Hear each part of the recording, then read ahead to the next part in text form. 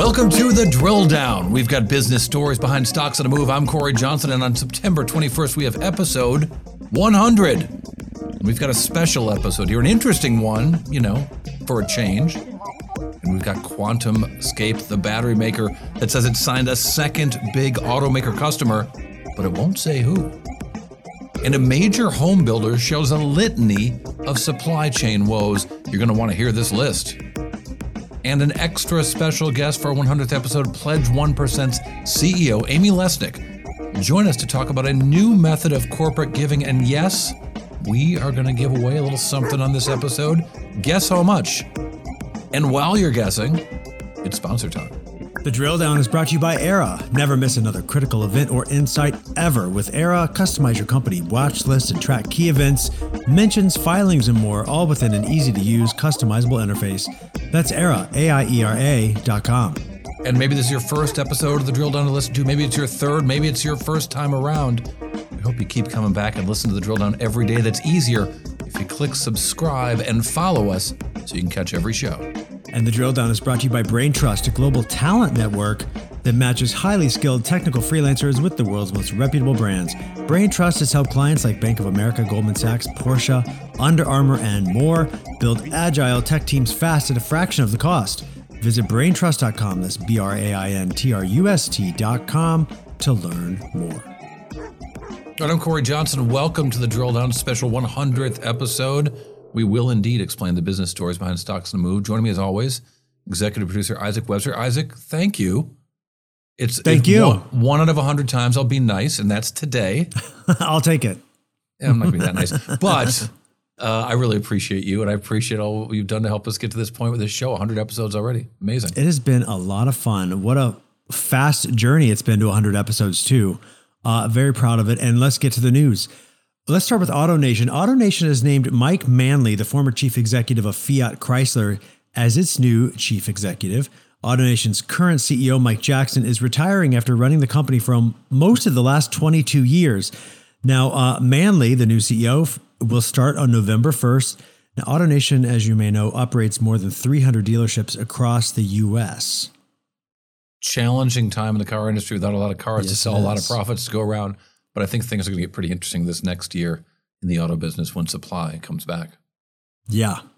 Number two, let's get to Zoom. Zoom's nearly $15 billion deal for Five9 is under a U.S. government review over its ties to China. The Wall Street Journal reports that the Justice Department-led Team Telecom is looking into whether Zoom's China ties could make its acquisition of Five9 a national security risk.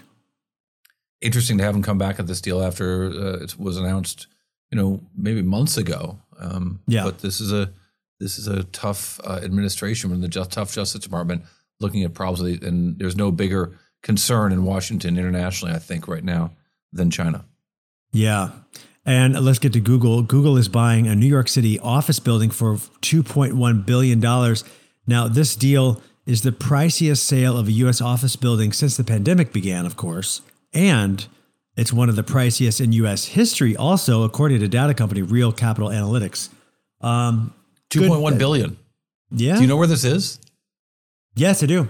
It took me a minute to sort of figure it out. It's way downtown. You and I both lived in New York. Wait, no, tell me where. You did live in New York. Remember when you lived in New York? Maybe I'm mistaken. You did. But you lived in Brooklyn. I believe that's where you met me. We did meet at work in Brooklyn, in Manhattan. But so it's way down in the Village. It's a part of the Village that a lot of people rarely get to, which is to say it's south of Houston, north of, kind of Spring. It's right about Spring Street, all the way on the west side on Washington Street, newly constructed building. Used to be a bunch of warehouses there. FedEx was over there. It's a big new building that they're building there. Not a huge one, but it's like I said, it used to be a pretty quiet neighborhood. The Ear Inn, for you New Yorkers, it's been there forever. Is it near the IAC building? Yeah, it's a little bit south and west of that. Oh, gotcha. Those warehouses also used to house a bunch of really fun clubs. Not right there. No. It's further south than that. Oh, is it? Okay. Yes. Well, good for Google and good for New York City. $2.1 billion. It's interesting to see a company that is so aggressively embraced work from home still spending a fortune on office space. Well, it's always going to cost a fortune, right, to have these office buildings in New York. Corey, what stocks are you drilling down on today? Let's look at Quantumscape. Quantumscape trades under QS. Shares rose 16% today, and they've gained 32% over the past 12 months. What's new with Quantumscape? As you said, big move in the stock today. I don't know if you looked at this company before. It's an interesting one. No revenues, no products, a $9 billion market cap. Well, this is a company, it's a Silicon Valley. They like to call themselves a battery maker. I'm going to call them a battery project because they don't have any products yet. But they had partnered with Volkswagen in a deal that I'm going to read how they described their old deal with Volkswagen. And they said that Volkswagen has invested or committed to invest, subject in certain cases to certain closing conditions that have yet to be satisfied, a total of more than $300 million. Now, the shorthand most journalists use of that is Volkswagen's battery partner, but I read in certain cases to certain closing conditions that have not been satisfied. So Volkswagen's in this deal for about, from what I can tell, $203 million into a joint venture, 50-50 partnership. It looks to me from my reading of it, the rest of the money has yet to come out, but Volkswagen owns 26% of their Class A stock, so they have definitely put some money forward, but the product isn't there yet. And there's been a lot of conference calls, and they took the company public through a SPAC, promising a lot of production development. Again, wait, when you mention SPACs, aren't we supposed to drink? No, I think the drinking game is when I mention ex-girlfriend. Oh, God. Oh, yeah. Or right. Digital strategy. If we say digital transformation, there's all chances to drink the Drill Down podcast. Please don't. If you're listening while you're driving, wait till you get home or just pull over to the side of the road. So, and if you've got an electric car. That is not good advice. Please do not take that advice. Okay, don't take my advice. Wait, no, don't drink while you're driving. That's my advice. In any case, this company does not have products, and yet it has this terrific market cap. And they have said in the past that they're going to try to sign other car makers to this 50-50 venture with Volkswagen. That again, Volkswagen is committed some money they have yet to pay because the company has yet to hit certain standards. But it will be interesting to see. I was pretty surprised to see them announce this because only on the last conference call did this company say, we will not be announcing new partners. We're going to leave that up to our new partners whenever that day comes. And here they are announcing a new partnership. I want you to hear exactly the quote from the CEO, Jagdeep Singh. So on the production side, our plans are to go into pre-pilot production with our QS0 line in 2023, followed by commercial production in the 2024-25 timeframe. A long time. On the customer front, I'll say a couple things. One is inbound interest remains strong. And second, in fact, because demand appears to be higher than our near-term planned capacity, we actually won't be able to work with every prospective customer that's expressed interest. This allows us to be a little more strategic about which customers we choose to work with. And finally, I'll add that our policy is not to discuss customer deals until they're final. In addition, many OEMs consider their battery supplier decisions to be proprietary. So out of respect for them, we usually let them be the ones that announce their partnerships. But in this case, they didn't wait for it, only their second deal, and they went ahead and announced that they had a partnership. They just didn't tell us which one.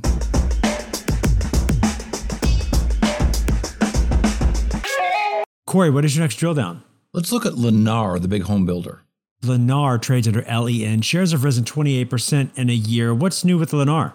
Lennar announcing earnings and announcing a slowdown in the number of houses that they built because of, shocker, supply chain issues. Like we've heard from so many companies. They did 600 homes less than they had guided for the quarter. Their guidance had been 15,800 homes. So not a big percentage, but still, you kind of want a company to do more than what the guidance is, not less than what the guidance is. They Especially nowadays. Well, sure. Exceed your, when you can set the bar, why not set a low one?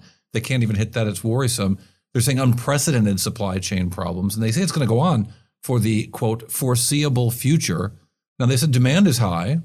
So the gross margins were up 420 basis points to 27.3%. That's a nice gross margin for a home.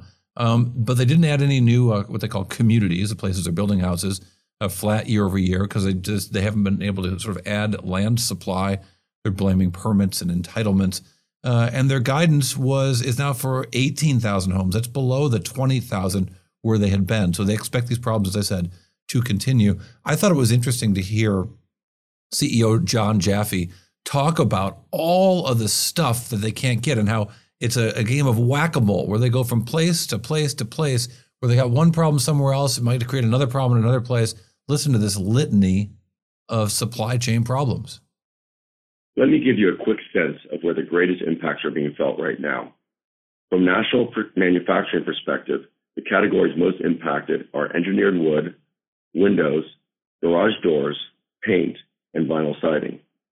On a regional basis, it is brick and lumber capacity in Texas, concrete block in Central Florida, insulation in North and Southwest Florida, and in Phoenix and Minnesota, it's severe labor constraints. We believe we'll feel the effects of this backup for the next few quarters, and then, based on the plans we have in place with all of our trade partners, we would expect to see stabilization in our cycle times by Q2 of 2022. Q2 of 2022. And that just, from everywhere they're doing business, they're having troubles and different kinds of troubles with supply chain.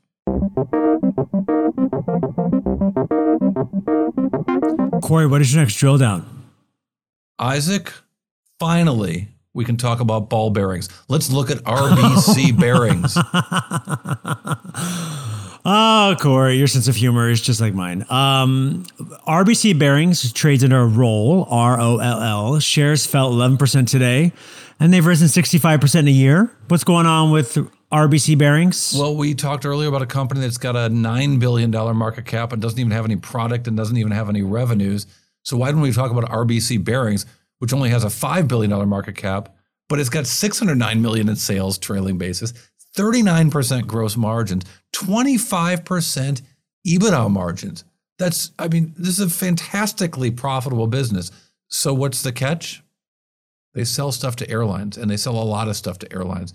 Aerospace is 58% of the business. Now, industrial, which is like Caterpillar, Newport News, shipping, Applied Industrial, that's a big chunk of the earnings, about 40%, but about 60 or 58% last year was in fact aerospace, and it was things like Department of Defense, Airbus, and yes, Boeing. Now you're wondering, Isaac, I know that you were hoping that we could someday do 100 episodes of this show and finally talk about ball bearings, and we are. But the bearings that they sell in an airplane, there are so many places where bearings are put to work. Flight control, wings in the trailing edge for the flaps and spoilers, wings in the leading edge for the slats that are in the front of the plane, cockpit controls, interior seats and bins and latches and hinge points and landing gear and engine components and the doors. Don't forget the doors, cargo and passenger doors.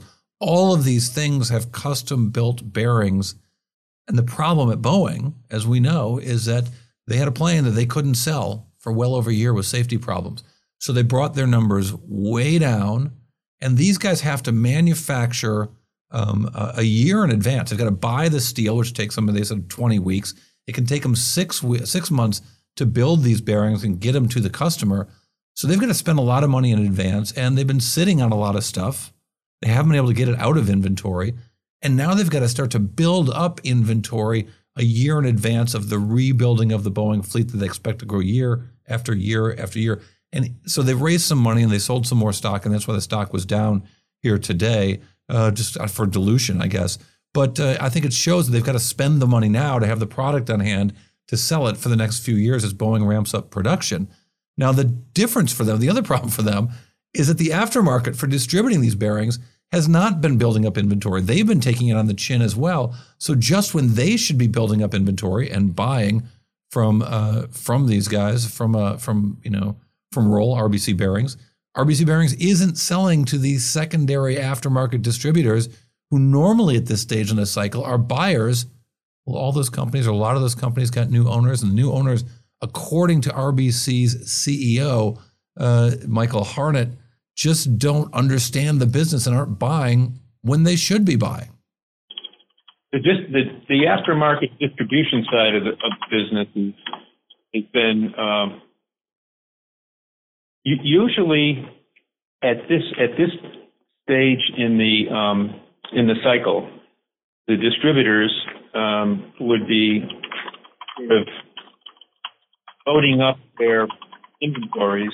I think he's sending an email while he's talking. Build rate increases were going to be substantial, and the market would be, the buyers would be best with service levels, and that would be normal at this stage in the cycle. What's not normal now is so many of the aftermarket distributors are owned by have new owners and new management teams, and they don't have experience. They don't have the experience of these cycles. So what they should be doing with their capital right now, they don't appear to be doing it. So I thought it was just, who knew? Ball bearings. So interesting. I knew it would be. What a fascinating business. I could have told you that it was an interesting business. There we go. All right, coming up next, a very special guest for our 100th episode. We're talking with Amy Lesnick, who runs this really interesting Silicon Valley charity called Pledge 1%. You're going to want to hear about this, about how so many companies in Silicon Valley are changing the way charities are funded through this Pledge 1%. We're going to talk to Amy Lesnick right after this. The Drill Down is brought to you by Brain Trust, a global talent network that matches highly skilled technical freelancers with the world's most reputable brands. Brain Trust has helped clients like Bank of America, Goldman Sachs, Porsche, Under Armour, and more build agile tech teams fast at a fraction of the cost. Visit braintrust.com, that's BRAINTRUST.com, to learn more. And the Drill Down is brought to you by Indeed. When you pay for a job site, you should know what you're getting. So get Indeed and pay for quality candidates only. Candidates who have your must-have requirements. Don't just hope for a perfect candidate. Indeed's hiring tools help you cut through the noise to hire faster and smarter. With Indeed assessments, choose from 135 skill tests to help make sure that you're finding the applications from people with the skills you need. According to Talent Nest, Indeed delivers 4 times more hires than all the other job sites combined and 1.5 times more hires than even internal referrals. So join more than 3 million businesses worldwide that use Indeed to hire great talent fast. Get started right now. Drill Down listeners get $75 sponsored job credit to upgrade their job post at Indeed.com/drilldown. That's right, a $75 credit at Indeed.com/drilldown. That's Indeed.com/drilldown. Offer valid through September 30. Terms and conditions apply.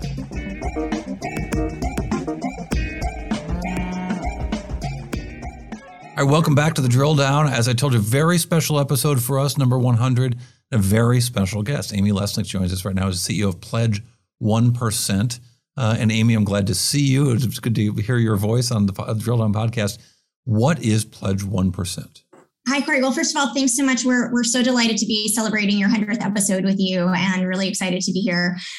Pledge 1% is a global movement really to inspire, educate, and empower every company, matter of size and stage, to leverage its assets to be a force for good.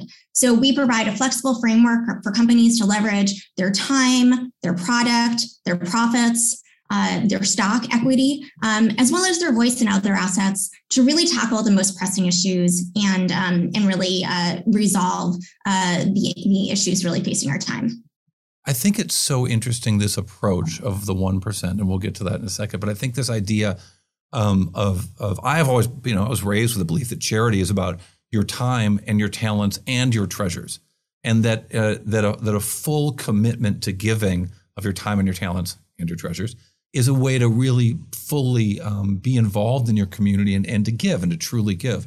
You guys have put this 1% number on it. Tell me about how that came to be. Is it right that Salesforce and Atlassian kind of got this started? That's right, Corey. So the model was inspired by a model that Mark Benioff created when he started Salesforce. And that at the time was called the 1-1-1 model. So the idea at that time was 1% product, 1% time, 1% equity. And he laid that down on day one before equity was worth anything, before there was even a product to sell or people it's to easy work. to give away 1% of your equity when it doesn't have any value. Exactly. He just said, this is the kind of company I want to build. Successful, innovative, but also a force for good. And I want to attract the kind of talent that agrees with that. And similarly, when Scott and Mike founded Atlassian, they based it on those same really core values and principles. And then they added the 1% of profit. So then fast forward to about 6 years ago, Mark and Scott got together with some of the founders of Techstars, some VC visionaries, like some folks from Foundry and also Ron Conway. And my friend Ron Conway is the one who's been talking to me about this for a very long time, and Mark has too. Yeah. And they said, let's make this a movement. And we grew really rapidly from about, 500 companies to thousands of companies. And it really helped companies move not just from, to take the pledge, but actually pledge to action and action impact. Thousands of companies, and we'll save that number for our drill down bite at the end of the show, the exact number, but thousands of companies in 100 countries. And you think you've given away over $1 billion in this effort in a pretty short time frame, probably less than 10 years, right? Yeah, so I would say that the movement overall has generated billions and billions of dollars of new philanthropy. We've ignited over $1 billion just in the last year alone through the work that we're doing, helping companies to set aside their stock equity on their road to IPO. So this is an interesting thing that we've been working on a lot lately, which is, I think a lot of companies were interested in doing the equity pledge, but a lot of late stage companies thought that they were too late to do it. And early stage companies thought they were too early and there were really no standards and people were creating it. And we thought, well, let's develop some standards and real models and case studies and a real guide to do this. So last year, we, after working with a great coalition of companies, CEOs and VCs from Twilio and DocuSign and Bessemer and whatnot, put together a definitive CEO playbook for how to set aside your equity, really mostly focusing on late stage unicorn companies on the road to IPO. And then we put together a companion guide for GCs and CFOs, literally down to the, here's the language you put in your S1 and here's board resolution. That's the hard part. Yeah. And through it, I mean, we're really seeing this become the norm. I mean, this year we've, or in the last, 12 to 18 months, we've had, Coinbase and Unity and UiPath and Airbnb and Slack and Marqeta and DigitalOcean and so many of the top companies that we love doing so well have all set aside equity, and increasingly it's becoming just a regular part of IPO readiness to make sure that you're thinking about how are you sustainably funding your ESG and social impact efforts for years to come. Yeah, it's just jaw-dropping list in so many companies of very different sizes, very little companies and very big companies. You mentioned Unity and other ones that are just growing so fast in law firms and others. I think it's also interesting in that the ways that companies do this, the companies still kind of control where the money can go.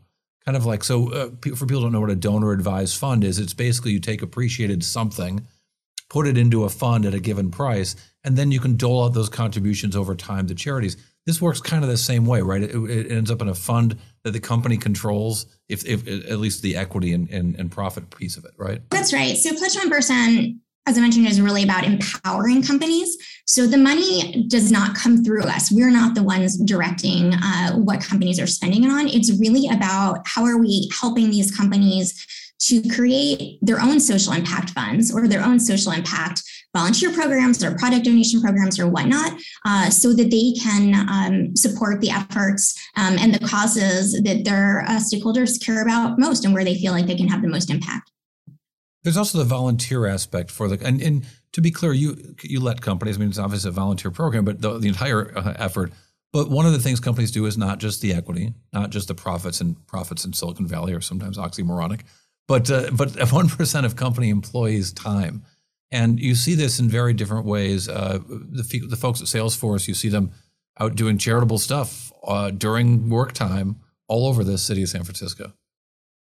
Yeah, I mean, so the 1% time could be a time off policy where companies give their employees anywhere from 3 to 5 days a year to volunteer for whatever they want, or they could be efforts that they do together as a group to really facilitate global volunteer days or action or whatnot. We've seen a couple of really interesting changes in the volunteer or the time pledge just even over the last year. I mean, first of all, obviously a lot of the activities that were when you see the people in the t-shirts on the streets, you don't see that anymore kind of over the last year. Right. Everyone's kind of at home. So there's been kind of a rise of virtual volunteerism and all these different activities that people can do either on their own or in groups kind of through more of a virtual setting. And we've also seen kind of a blurring of the lines. I think volunteerism used to be strictly, I'm going to go, work specifically with a nonprofit, a certified 501c3, and I'm going to donate my time, and I'm going to, do some tutoring or scrub graffiti off a bridge and feed the homeless. Yeah. And now we're seeing, civic engagement being part of that. We're seeing employees that are helping teachers learn how to convert to do their classes over Zoom, or help elderly who are kind of at the home. So I think there's kind of a blurring the line of what exactly is volunteerism moving forward. It could be helping people. It could be civic engagement. It could be, a certified 501c3. And it also could be virtual or in person. It could be alone or in a group. It could be people taking the time with their families. And I think it's been really interesting to see how that's evolving and how it will evolve with the future work moving forward. What has happened with companies that have been around for a while that have joined? I noticed Silicon Valley Bank is one of those companies that has always been very charity-minded as far as I've known. But they've signed up for the 1% pledge long after their founding and their business is up and running. What does that look like?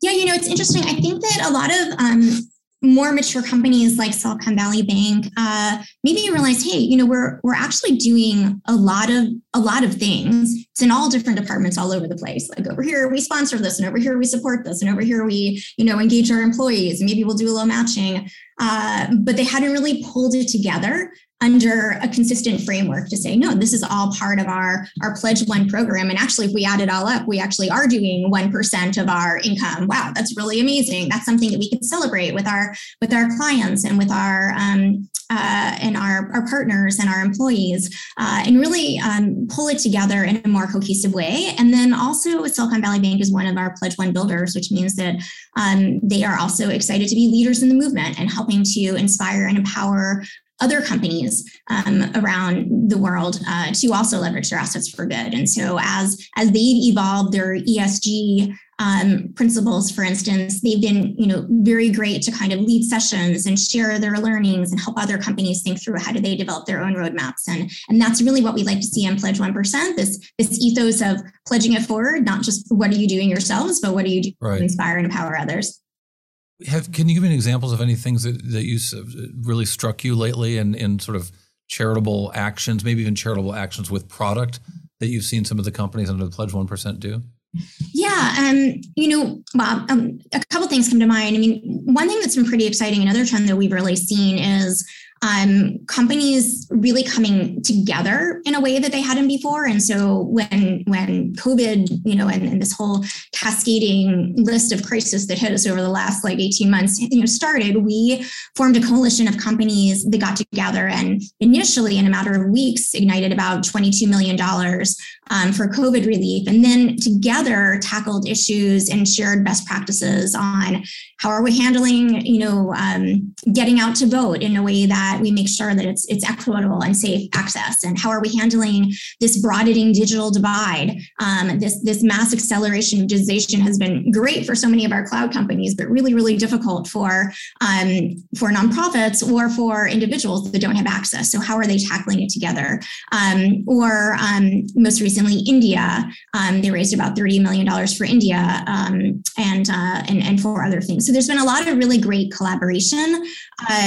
One of the product pledges, a couple that I really love, we're also seeing a blurring of lines of, it used to be that your DE&I efforts were over here, and then your social impact efforts, and then your environment and sustainability efforts, and everything was in silos. And now it's all blurring together. And so, one creative way that Yelp used their product to be a force for good was really breaking out Black-owned businesses or female-owned businesses, and leveraging that as a way to kind of really showcase and bring more visibility, and also to enable their customers to also be able to take action and do something. Postmates is another great example on the product side. They realized that they worked with tens of thousands of restaurants, all who had excess food waste at the end of the day. And they had a whole fleet of couriers who could actually deliver that, and a whole technology platform that could do that matchmaking. And so through that process, they developed a program called Food Fight, where they enabled their restaurants to join this program, and then to set a flag when they have excess food, and then dispatched one of their couriers to go pick up that food and deliver it to nonprofit partners that would then distribute it. So great. And through that, tens of thousands of tons of food. That's super cool. So I think, It's not as cool as the Animal House food fight, but it's really close. Yeah, so I think that there's really exciting ways that companies are either discounting or giving their product for free, which is amazing. But there's also some really creative ways that they're just leveraging their product in interesting ways, as did Yelp and Postmates. And not to get too touchy-feely about it, but I do think that participating in charitable good changes the people themselves. It changes the workers at these companies and probably makes these companies a little bit different internally. Yeah, I think so. We like to say that social impact and giving back is really not just the right thing to do, it's also the smart thing to do. So I think it's the right thing to do. I mean, clearly in light of COVID, I think we've all seen that business has a really important and vital role to play in really tackling these issues of our time. And companies really stepped up from everything from, PPE procurement to, food distribution to, providing the technical infrastructure to enable schools and nonprofits to go digital and virtual and whatnot. But it's also like the smart thing to do. I mean, there's a great war for top talent, and employees want to work for companies whose value are aligned with their own. And we see that again and again. So having these programs, setting aside equity or profit and really putting your money where your mouth is to kind of fund this in the long term, having robust volunteer programs and product programs really helps to attract and retain great talent. We've seen it also has been really instrumental in partners. We hear again and again from our member companies that the session they have on the nonprofit they supported is always like the top rated session at all of their user conferences, because people like to hear about how their technology is like saving and changing lives. And then ESG is here to stay. So, it's really clear that stakeholders are demanding that companies are putting an eye to this and having a plan and having goals and having metrics kind of around this. And I think it's interesting. One change that we saw is that not only are companies getting that it's not only the right thing and the smart thing, but we're seeing VCs are getting that now too. And so more and more, I mean, just as employees can work for, their choice of companies, I think a lot of top companies can choose who they want to accept funding from and who they want to be on their boards. And so they're looking for VCs that are values aligned as well. And we've been really fortunate to just this year launch a whole coalition of VCs that are very aligned in the movement around the boardroom allies. Well, I would like to take this moment, as you see, I'm placing my hand over is it a Bible? I'm not sure if it's supposed to be a Bible. I would like to make this pledge on the behalf of the Business Podcast Network. From now on, going forward, we are going to give 1% of our equity and 1% of our vast profits. Well, someday they will be vast profits. And as well as 1% of our time and product. And when I say product, what I'm committing to do right now on our 100th episode, this being 1 out of 100 episodes, is we're going to spend at least 1% of our episodes focusing on the charitable works being done by the companies that we cover. We still want to tell the business stories behind Stocks on the Move, but there's plenty of room to talk about the charitable efforts of those companies. So I'm making that commitment to you and to the Pledge 1%. And I want to get the Business Podcast Network tile on that wonderful page you've got showing all of those thousands of companies who have pledged. Woohoo, I love it. I think that's make me do it. Amazing. Woohoo. And I think also just a great chance to just really step out as a partner and a leader, really inspiring others. And so thank you. I'm really excited to work with you to help you to leverage. We're all in. I mean, we're 1% in, but we're all in. All in on the Pledge 1%. Amy Lesnick is the CEO of Pledge 1%. Amy, thank you for your time. We really appreciate it. We are going to have the drill down bite. It is a number. It's bigger than 1 or 1%. We do the drill down bite, that one number that tells us a whole lot. I'm going to tell you how many companies have pledged to Pledge 1%. It's a very big number. It's very impressive. We'll have that right after this. The Drill Down is brought to you by Era. With Era, give yourself an information advantage. Connect directly to earnings calls and other investor events with live transcription and event intelligence. That's Era, AIERA.com. And help us out. Go to your favorite podcast platform and leave a review. Tell the rest of the world what you like about the Drill Down podcast. And let us know what companies you think we should be drilling down on. Talk to us on Twitter and Instagram by following @DrillDownPod and connect with us directly at our website, bizpod.net. All right, we're back with the Drill Down Bite, that one number that tells us a whole lot. Amy Lesnick tells us that the Pledge 1% pledge has garnered 15,000 pledges from 15,000 companies, just a ton of companies, Isaac, and more and more. And I think it's important that you see, Silicon Valley Bank and Fenwick, the law firm, and the venture capitalists who've gotten involved here, because that's going to help a lot more companies feel like they have an imperative to do the right thing and do the thing they want to do. Well, it's also great to see these great examples of charitable giving. And hey, $1 billion. Just this year. Amazing. $1 billion.